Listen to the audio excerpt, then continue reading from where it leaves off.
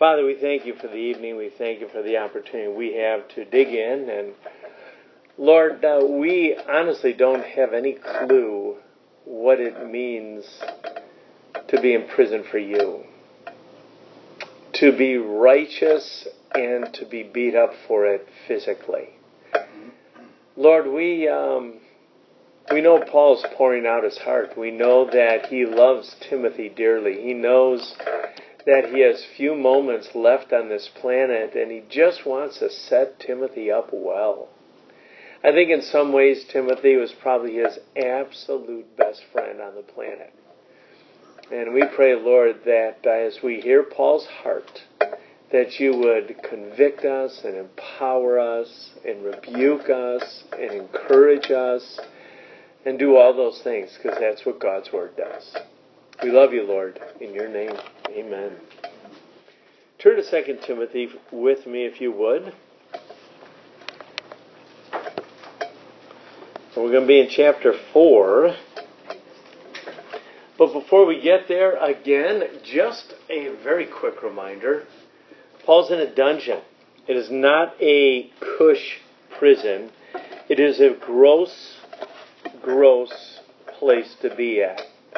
He knows he only has a few days, weeks, months left to his life. He wants to pass the baton on well. He recognizes that Timothy isn't maybe hitting on all 8 cylinders. He knows that he's struggling. He knows even that his church is struggling, which seems so odd, because if there was anyone that shouldn't struggle, if you think of it, wouldn't it be one of Paul's disciples who lived life with Paul and saw the victories and the power and the authority, and yet Timothy was struggling. The church, one of the most powerful churches, the church at Ephesus, seems to be in need of reminders, some things that are really important. And so Paul's reminding Timothy to stay the course. Be the shepherd. Use your gift. Hey, the Holy Spirit's a resource. Don't try doing this whole pastor thing or this life thing without the Holy Spirit. Be faithful and courageous and unashamed of the gospel, because the gospel is powerful. The gospel is what transforms. The gospel is what gives life. Don't be afraid to talk about the gospel, and don't be ashamed of me. We're going to find out even this last chapter that there are probably quite a few people who did not want to associate with Paul because it meant suffering for them. Paul wanted to remind Timothy to remain strong in the grace message. Don't ever forget how gracious our God is. He wanted to remind him that difficult days are ahead and that suffering is going to happen, not only to him, but to everybody who literally follows our God. Paul was a scripture freak, and he wanted to make sure that Timothy understood how important the scripture was, how useful the scripture was, that he needed to preach the word and study the word, because the word teaches us and reproves us and corrects us and disciplines us and enables us to live our lives. He wants Timothy to work hard at telling others the good news. We ended just last week talking a little bit about doing the work of an evangelist, to make sure that people understand the good news that Jesus died in your place and my place, so that we don't have to pay our debt for sin, but he paid that debt so that we might live abundantly and might have eternal life forever. And the very last thing we looked at last week is the admonition to Timothy to fully carry out the ministry. Don't take shortcuts. Do the work, whatever God has called you to do, with all of your heart. Now, my guess is, and we have this conversation with part-time staff people here and with full-time staff people here, our part-time people have this fantasy about that that if they were full-time, there would be enough time to complete the task that God has given them. And then our full-time people have this fantasy that says, well, you know what, if I just put in a few more hours a day or whatever, I'll make sure I get everything done. And the truth is, I'm not so sure whether you're full-time or part-time. I'm not so sure whether you're employed or not employed in the church. I just think God has given every one of us privileges to be able to serve Him. And sometimes we go the comfortable route. And I'm just even wondering, maybe I'm just reading in between the lines, I'm wondering if Timothy just got a little tired.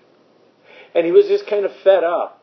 He was just tired of his emails, tired of the cranky people, tired of, and you can put it in there. And Paul says, you know what, I got to remind you of a few things. You have an unbelievable position. And I want you to fully carry out this ministry. And so really what happens at this time, that's where we end it. What Paul then does is illustrate what fully carrying out the ministry looks like in the next few verses. So if you're at chapter 4, I'm going to read 5 because it kind of goes together. Chapter 4, starting at verse 4 or 5. But you should keep a clear mind in every situation, he says. Don't be afraid of suffering for the Lord. Work at telling others the good news and fully carry out the ministry that God has given to you. Then I don't know if Paul just kind of thought he didn't understand what that meant, but he's going to give him a little illustration. He said, as for me, the fully carrying out the ministry, well, my life has already been poured out as an offering to God. The time of my death is near. I have fought the good fight, I have finished the race, and I have remained faithful. And now the prize awaits me, the crown of righteousness which the Lord, the righteous judge, will give me on the day of His return. And the prize is not just for me, but for all those who eagerly look forward to His appearing. Paul illustrates well after 30 years of ministry. He said that he kept his hand to the plow. And he said basically he has poured his life out. He says, my life is already done. I am very close to seeing my Lord. And you look at some of the things that Paul did. Because honestly, it doesn't sound like there's a lot of regrets or a feeling of unfulfillment. But would you turn with me over to 2 Corinthians 11? This just does good, or our souls do good to hear this every once in a while. This is the Apostle Paul, and this is just some of his history. Chapter 11, starting at verse 23.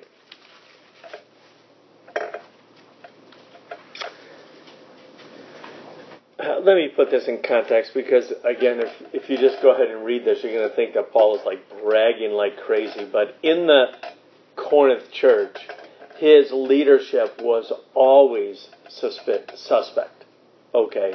And so they were not exactly understanding who Paul was or why Paul had all this authority. So all the way through 1st and 2nd Corinthians, Paul is kind of shining his credentials. He's showing them. He's making sure they understand. So it does sound like he's a little bit arrogant here, but listen to what he went through. This is unbelievable. Verse 23.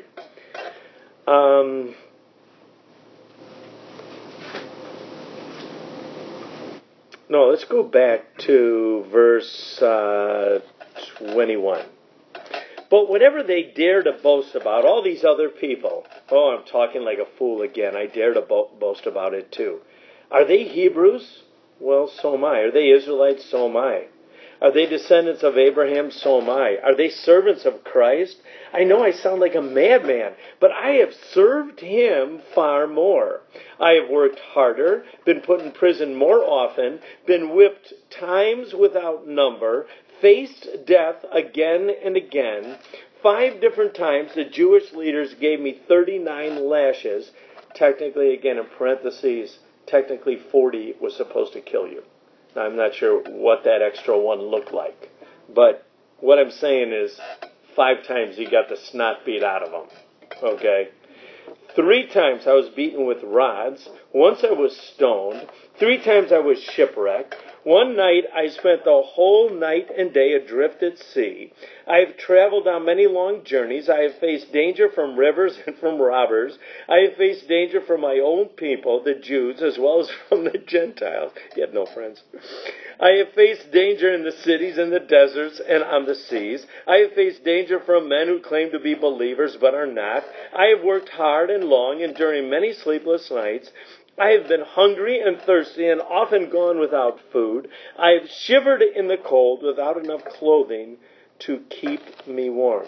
Then besides all this, I have the daily burden of my concern for all these churches. Now, I don't know if that went on his resume. I don't know if he's looking for a job and he's going, oh, by the way, ministry experience. And he puts that down. But what he was really trying to say here is, you know what? I did everything God asked me to do. This was not easy at times. But you know what's amazing? I just don't hear the Apostle Paul, at least writing, complaining. I think he made some facts. I think he was most uncomfortable at times. But there was something ahead of him that kept him going, and this life just wasn't that important. You know, one of the things I'm doing right now is reading in the book of Hebrews, and I always thought we'd kind of go over to the book of Hebrews for a little bit, but then I decided I better stick here for at least a little bit. But the book of Hebrews, what's so amazing, especially in chapter 11, that's the chapter of faith. Many of you know that. But you know what's really cool about the chapter of faith is that realistically, all those people that are mentioned, all right, recognize that they were foreigners. The heroes recognized they were foreigners, and this was not their home. This place was not their home. They had a home that was being built somewhere else. They had a focus that was different than our focus. Now, I'm not saying that when you get near the end of death, you're not going to miss people and you wish maybe you could stay around a little bit longer and you might enjoy some of these things that life has for us. But realistically, what happens the longer you walk with God, you begin to develop a different perspective.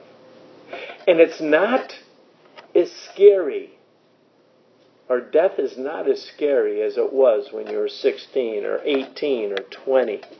Because you spent all this time just spending time with God. And he says this, my life has been poured out as an offering to God. I gave it to God. I am going to die soon. And then he brings back this metaphor, and again, to some people it's just really violent. But really, if you remember in the Roman culture, this was so very, very real. That's all. There was war. There were soldiers all around. This was not something that was new, but this was something that was real. And I think Paul used this as a result. He said, hey, I have fought the good fight. I have finished the race. And one of the things I have marked in my Bible, I have remained faithful. You see, how many of us are great starters? I think sometimes in my life I loved working with high school kids because, wow, I only had them for 4 years.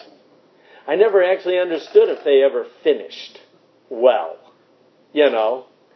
Some of them didn't finish high school well, I get it, but realistically I get new people every 4 years. And I actually, even the hardest ones in the whole world to shepherd, I'm done with them in 4 years. Realistically.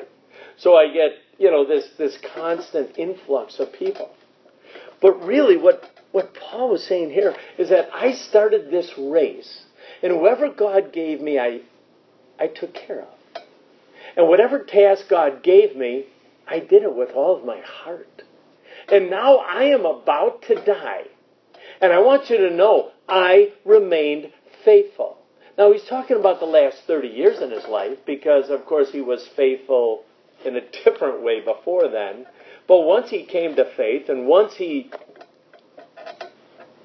was redeemed and restored, he was unbelievably passionate for his Savior. And there wasn't anything about that he compromised on. It says he fought a good fight. He told Timothy in 1 Timothy chapter 6, verse 12, used the same terms, and that was in the first letter. He goes, fight that good fight of faith. Make sure you stay in the war. Remember, Paul himself in Ephesians chapter 6, verse 12 said that our fight is not against flesh and blood, but our fight is against principalities and powers and things that are not seen. I think because Paul understood that, he was able to move forward in some ways. Although he's going to name some names in this chapter about some people that did extreme harm to himself and the church. So it's not like people cannot be enemies or hurt you. But what Paul was saying is ultimately, I fought this good fight. I finished the race. If any of you ever received an email or a letter from me, you may see on the bottom of my note Acts 20:24. It's Paul's message to the Ephesian elders. It was one of these times where Paul was in the middle of a journey and he was coming kind of close to Ephesus. So he sent some messengers ahead of time because he had spent the most time at Ephesus. All right. And he just loved those people. And he said, hey, I'm going to be in this port, Miletus. And if you guys could meet me there, I just want to see you and give you a pep talk because I probably won't ever see you again. That got their attention. They came, and that's Acts chapter 20. Well, one of the things he said was Acts 20:24. And he said this, however, I consider my life worth nothing to me. Whoa, you just stop there. Well, what do you mean? My life, my desires, my, stuff is not that important.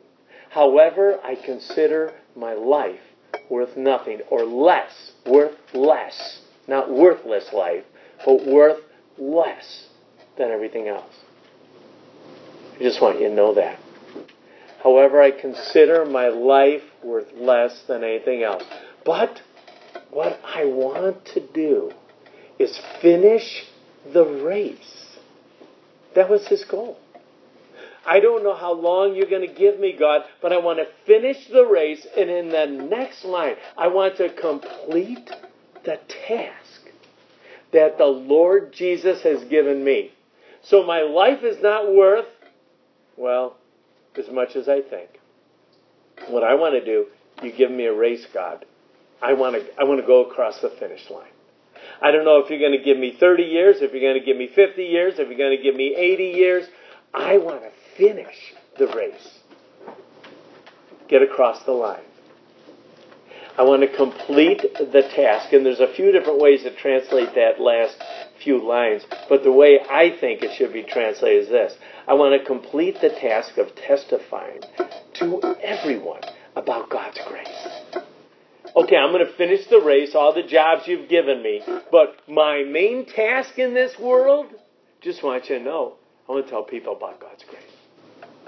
God's grace is amazing. It's amazing. I don't deserve the position. I don't deserve all the accolades. I don't deserve any of the things, God, you give me. You're amazing, and I thank you, and I love you. Worship is different when you see God's grace. You respond to people differently. You're more patient when you understand God's grace. You're not so concerned and so worried when you understand God's grace. God is amazing, and it changed. And so he says this. He's given a little theology of the future, a little theology about heaven. And to be quite honest, there's a lot written about heaven. But most of us just kind of remember this whole thing about, gold streets and Like there's not going to be any more tears or this or that, and that might be fun. Although I just am not motivated on the gold streets and no more tears. I think the no more tears is okay. I think that'd be good. I'm tired of crying. That'd be good. But the gold streets, like, who really gives a rip, about gold streets? And I think that might look cool, but that's not my motivator. And really what Paul says is this, and now a prize awaits me. And this is so common. Again, this is something he didn't have to explain. He says, somebody in the Olympics, a prize awaits you. But if anyone who is faithful, anyone that runs, remember back in chapter 2, we talked about the athlete. Okay? So these are all illustrations that are common. And he said, the prize that awaits me, the crown of righteousness, which the Lord, the righteous judge, will give me on the day of his return. Now, the crown of righteousness is really, it's a wreath of leaves, okay, and that's the actual term. And to us, it might not be, again, a big deal, but Paul talks about it a lot.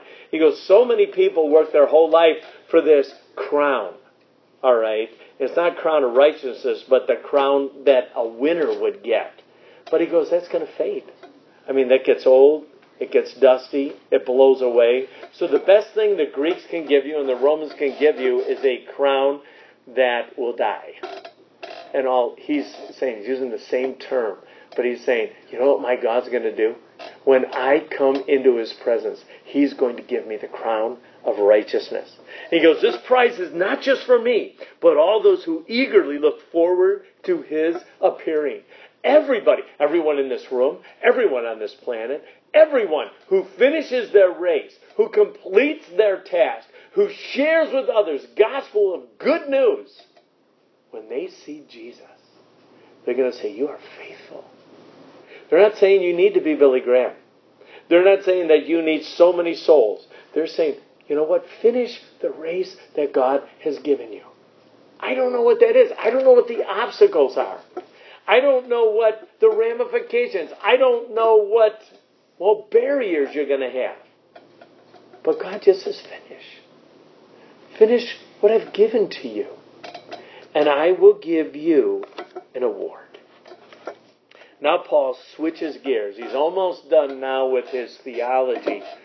But there are some things in these last few words where he actually just switches to relationships. And you get a little bit of a window into Paul's soul. And you understand a little bit more what's really important to him. Remember, if you know you're going to die, you're going to want the things around you that are most important and the people that are most important to you. What a gift that, when you close your eyes on this planet, to be able to have all the closest people that you have around you as you enter into that next part of your journey. I think that would be awesome. But here's what Timothy says. This is what Paul says. Timothy, please come as soon as you can. Please come as soon as you can. I do think that Timothy was his closest earthly friend. I do think that he missed Timothy. He just missed the camaraderie. Many of you know, or maybe you don't, and I'll just announce this, but Matt Furr, the campus pastor at Libertyville, is leaving. He's accepted a call to the East Coast, and he's going to be taking a church in Concord, New Hampshire.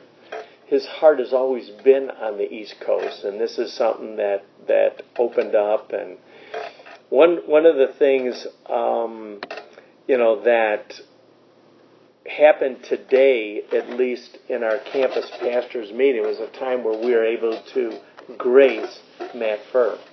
And it was kind of nice. It is our last meeting together. It's the last time we'll all be together before he starts his ministry. And we were all able to just go around and be able to say thank you for the influence that you had. And thank you for what you've done in this area. And thank you for the leadership that you provided and all these things. And he was ending his time, and he said this. He says, it's really weird because I was here when every one of you looking at the campus pastors came on board. I've been here the longest. And I was able to encourage and strengthen and give you perspective. And it was just one of those things where I think there's some battle wounds of people that do ministry together. I think that happens when you go on a mission trip. All of a sudden you've got 8 or 10 or 12 people who are living together and serving together, and all of a sudden the obstacles, you work together on it, and there's this camaraderie that happens when you serve together. There's a tight-knit group of different, and you can, plug them in. I think Paul was just really saying that. He's saying, come as soon as you can. I miss you. But look at these next few verses. Demas has deserted me because he loves the things of this life and has gone to Thessalonica. Crescens has gone to Galatia, and Timothy has gone to Dalmatia. Only Luke is with me. Bring Mark with you when you come, for he will be helpful to me in my ministry. I sent Titius to Ephesus. When you come, be sure to bring the coat I left at Carpus at Troas. Also bring my books and especially my papers. And I'm going to stop there. I think as you kind of look at this, Demas, Crescens, and Titus are gone. The only one that is here is Luke. Now, when he describes Demas, and he's not describing Demas in a good way, we actually do know that Demas at one time was a kindred spirit. If you look in Colossians 4, which we won't go there, or Philemon 24, Demas is mentioned in a very positive way. He is mentioned as one of the leaders. He's mentioned as one of the people that Paul would rely on at that part in his life. But for some reason, Demas, who was there with him, has deserted him. In fact, the word means utterly abandon and leave someone helpless in a dire situation. One Greek word means all that. Okay. But you read that and you look at it, so this is not complimentary at all. This is my best friend Demas, who I relied upon. He was here with me, all of a sudden has left me. I am in a desperate situation. And he decided to take off. Whoa. How does that hurt? How does that discourage you? And it happened. If you remember, one of the people he called and is asking for him to come back is Mark. Some of you know him as John Mark. But remember, the Apostle Paul did not do well with John Mark. Okay? Again, I don't know if some of you realize this, but turn with me to Acts chapter 13. On Paul's first missionary journey. And I won't go into a lot of detail, but really what happened is that once the church was born, and once Paul got all of his training, it seemed really clear that the early church should send out missionaries to start other churches. Okay? And so what they did is set aside Paul, and on his first trip, one of his companions was John Mark. Now, John Mark was from a very godly home, but we know John Mark was also very young. Paul poured himself into young, into old, into all kinds of people. And remember, his way of discipleship was dragging a person with him and living life with him. The unbelievably best way to disciple anybody. Okay. And so he's got all these people going on his first missionary trip. He's modeling for them how to teach, how to preach, how to appoint elders, how to start churches in this city and then go to the next city and go to the next city. Now, Paul went on at least 3 missionary journeys, and you call at least maybe 4 if you call his last one going to Rome. So this was a consistent scenario for Paul, is to take people with him, help them understand what it means to start churches, because he literally would want them to do exactly the same thing. Well, in Acts chapter 13, at verse 13,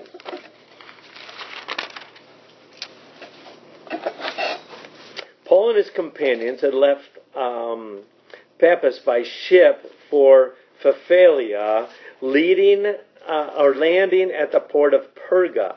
There John Mark left them and returned to Jerusalem. Now, honestly, we don't know anything more about that. And we probably would have just left that. Except there was a huge stink in Acts chapter 15. Paul then finished his first trip, came back home, and literally told people over and over and over again all the wonderful things that God was doing on this first missionary trip. Well, he's ready to go out again, on the second missionary trip. And he was going to take Barnabas with him and Silas. But here's what happens. Look at the end of chapter 15. All right?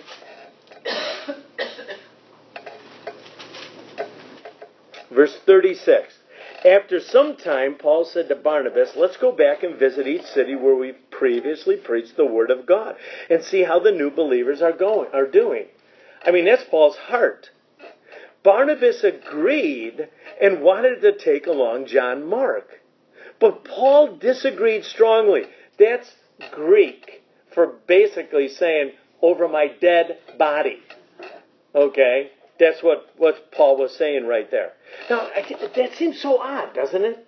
I mean, here this master, this forgiver, this lover, this church planner, this what the heck did John Mark do to do this? Really?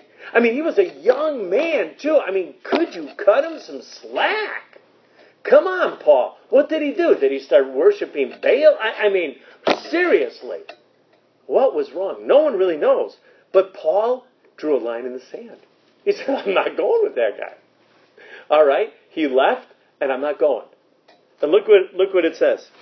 But Paul disagreed strongly, says John Mark had deserted them and had not continued with them in the work. You know what my guess is? And this is my guess, and I think there's probably quite a few people a lot smarter than I am that say this. But I just think Paul, finishing was huge. He talks about it all the time. I finished the race. Would you finish this? Would you complete the task? Don't just stick your hand to the plow, and then when things get hard, you take off. And by the way, things were hard when John Mark took off. I get it. But to Paul, that was like the worst.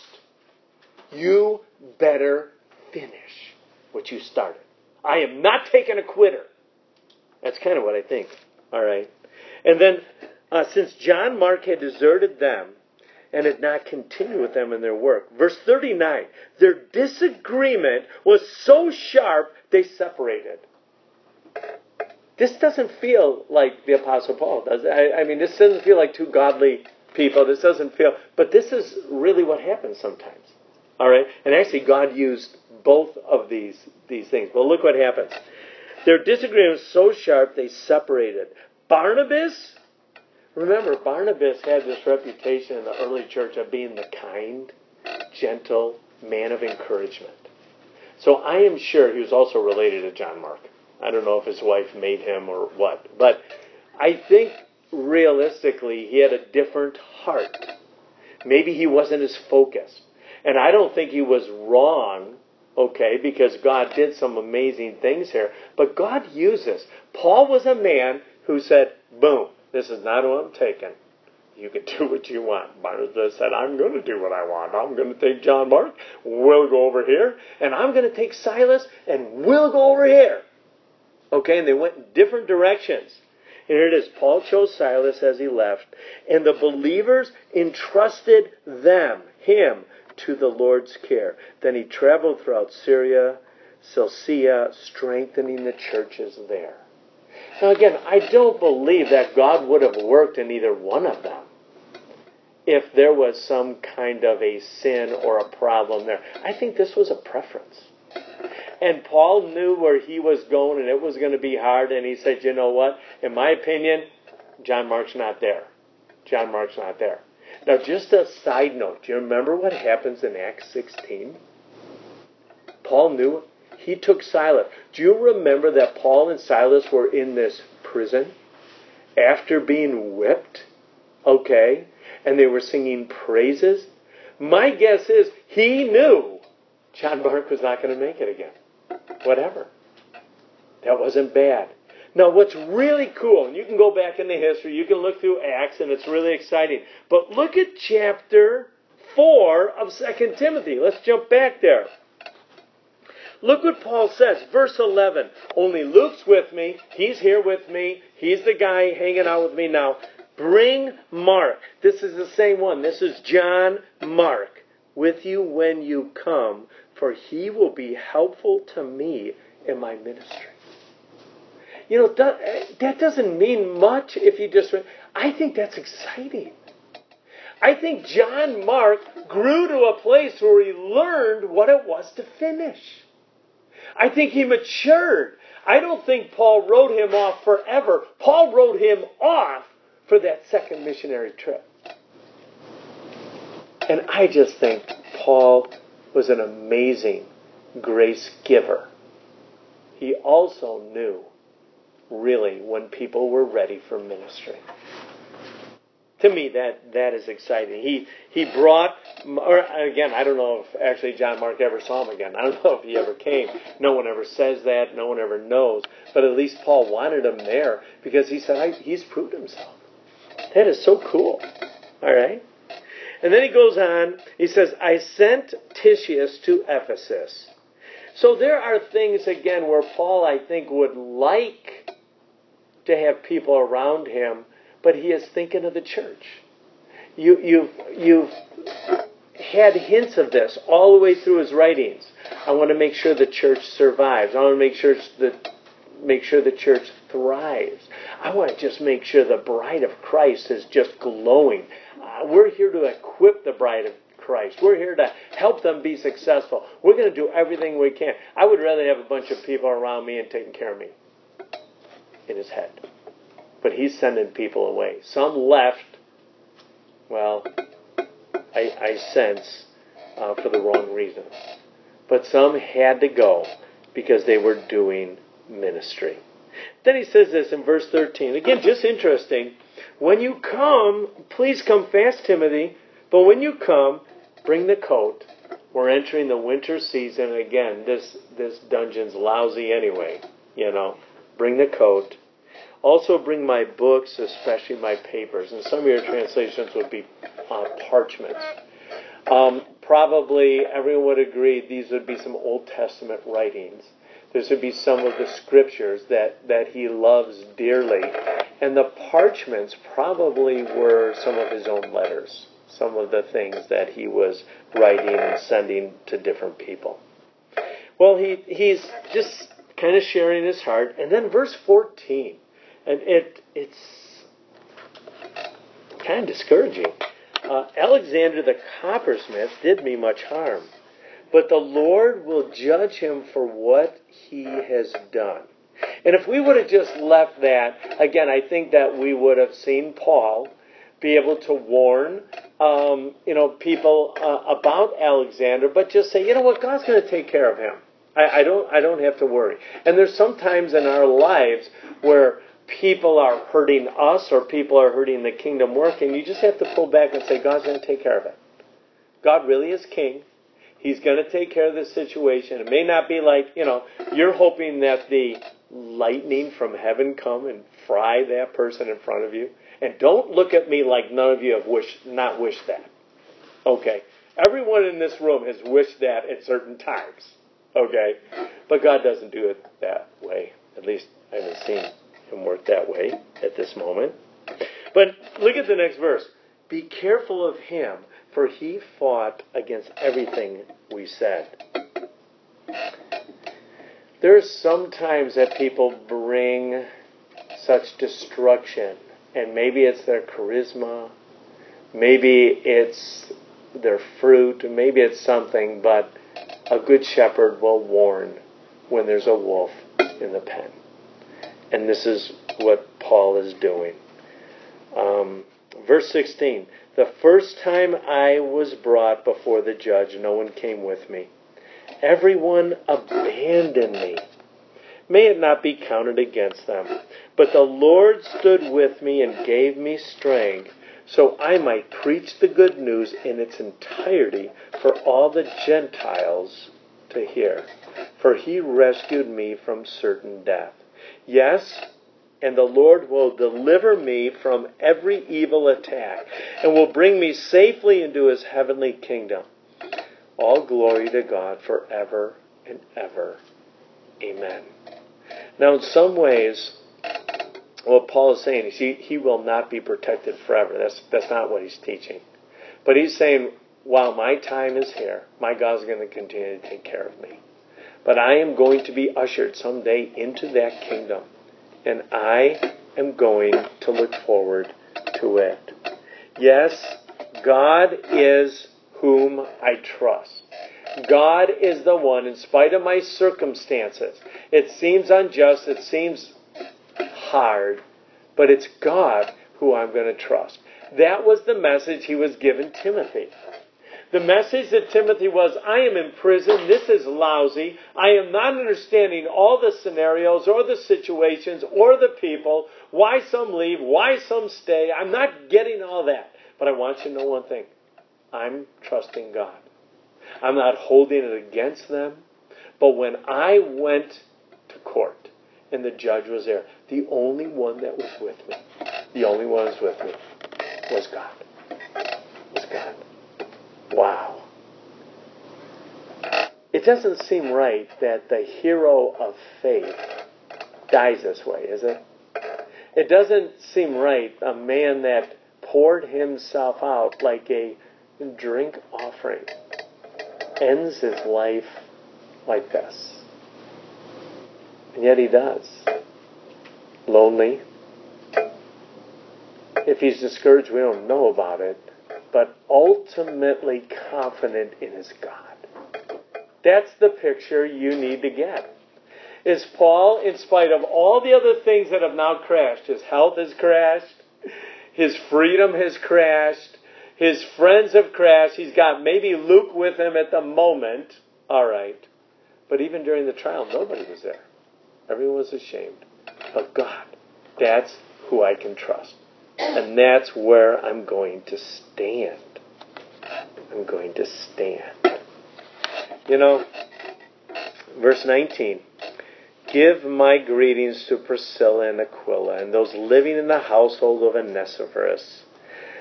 Erastus stayed at Corinth, and I left Trophimus sick at Miletus. Do your best to get here before winter. Eubulus sends you greetings, and so do Pudens, Linus, Claudia, and all the brothers and sisters. May the Lord be with your spirit, and may his grace be with all of you. At the end of his life, he is naming people. In fact, one of the most amazing passages, if you look at the book of Romans, it's 15 chapters of unbelievable doctrine and truth.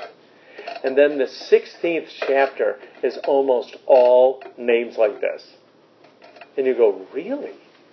Paul, how do you know all these people? What's going on here? I mean, he literally has relationships all over. And he's giving them instructions. He's helping them. He's guiding them. He's warning people about them. He's pumping their tires. He's correcting them. He's just like a mother hen. Although that'd be a bad image of Paul at this moment. He just kind of gives his final greetings and models again. People are important to him. People are important. Now what's interesting is this. 2 Timothy was written before Paul died, and his death probably happened about 67 AD, right before some really unbelievable, harsh Roman persecution. Okay? Now, Hebrews was probably written between 67 and 69. I still think that Paul probably wrote Hebrews, although I don't think that really makes any difference at all. It could be a bunch of different people that have written it. But the truth is that whoever wrote Hebrews has something very interesting. I told you I wouldn't go there a lot, but we have to go here. Hebrews 13:23.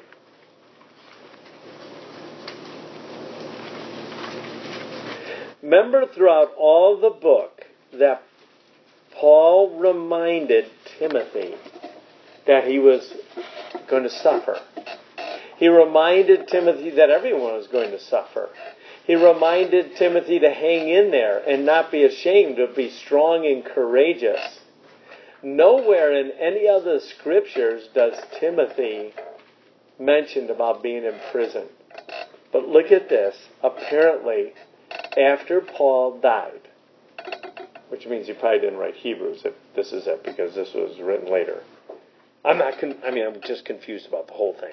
But anyway, Hebrews 13, looking at verse 23, I want you to know, here at the end of this letter, I want you to know that our brother Timothy has been released from jail. You know, it's more than interesting to me that Paul set up his right-hand man for success. He warned him, he encouraged him, he pumped his tires, he let him know what was going to happen. He shared with him what was important, how he was going to be able to finish strong. He was going to share with him again what was important in life. He talked to him about ministry. He talked to him mainly about God's Word. And he talked to him about suffering. And at this point, when 2 Timothy was written, apparently Timothy wasn't in jail. And it wasn't a problem.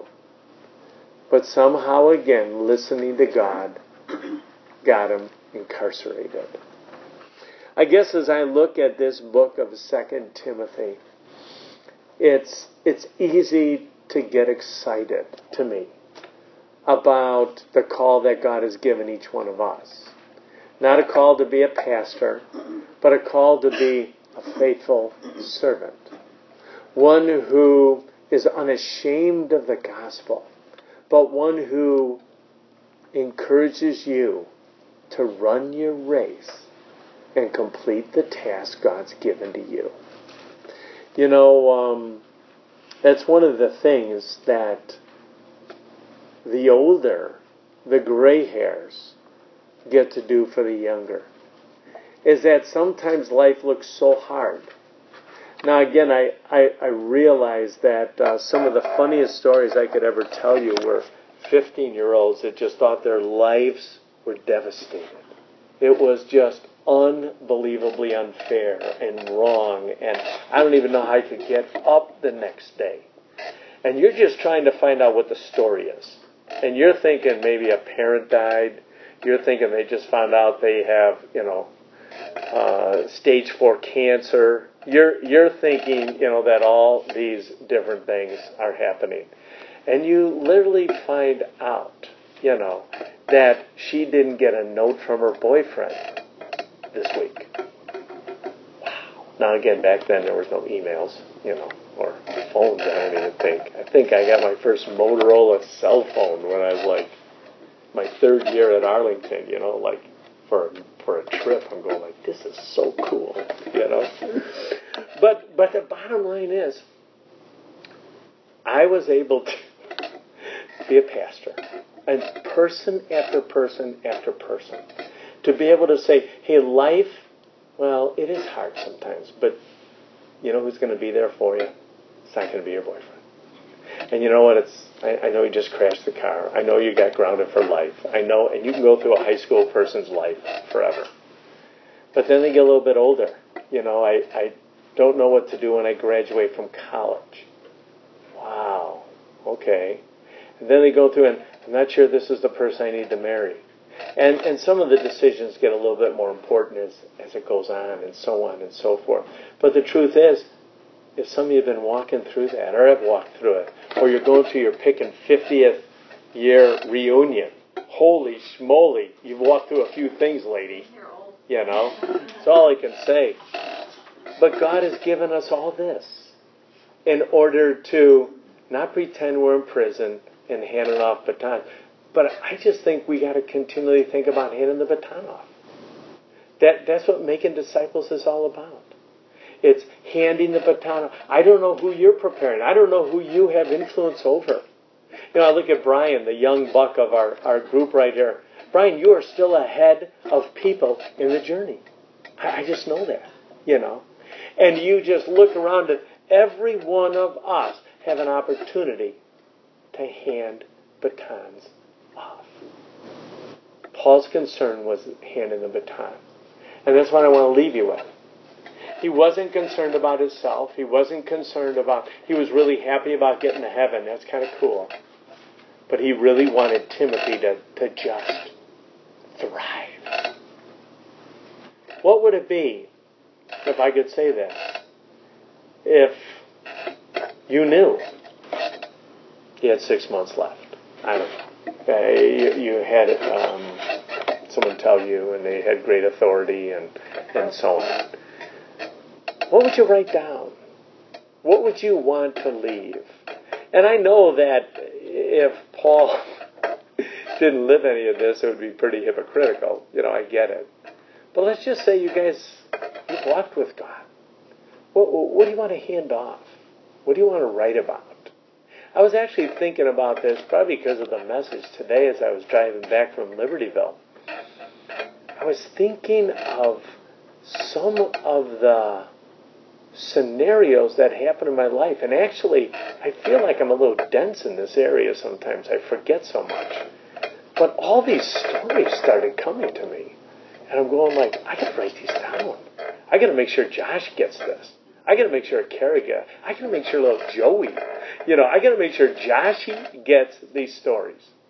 Now, I know I was in the car and maybe it was a weak moment and it will never happen. I don't know. But I just think God has been so faithful over the years. Why wouldn't I do that? Why wouldn't I tell those stories to those kids and just say, Gramps is just not going to be around. I'm going to hand this off to you. And I don't know how long you're going to be around, but it's really important that you love Jesus, you love His Word, and you tell people all the good news you can. Wouldn't that be cool? Let's pray. Father, I thank you for the lessons you've given us. I thank you for the grace that overwhelms us.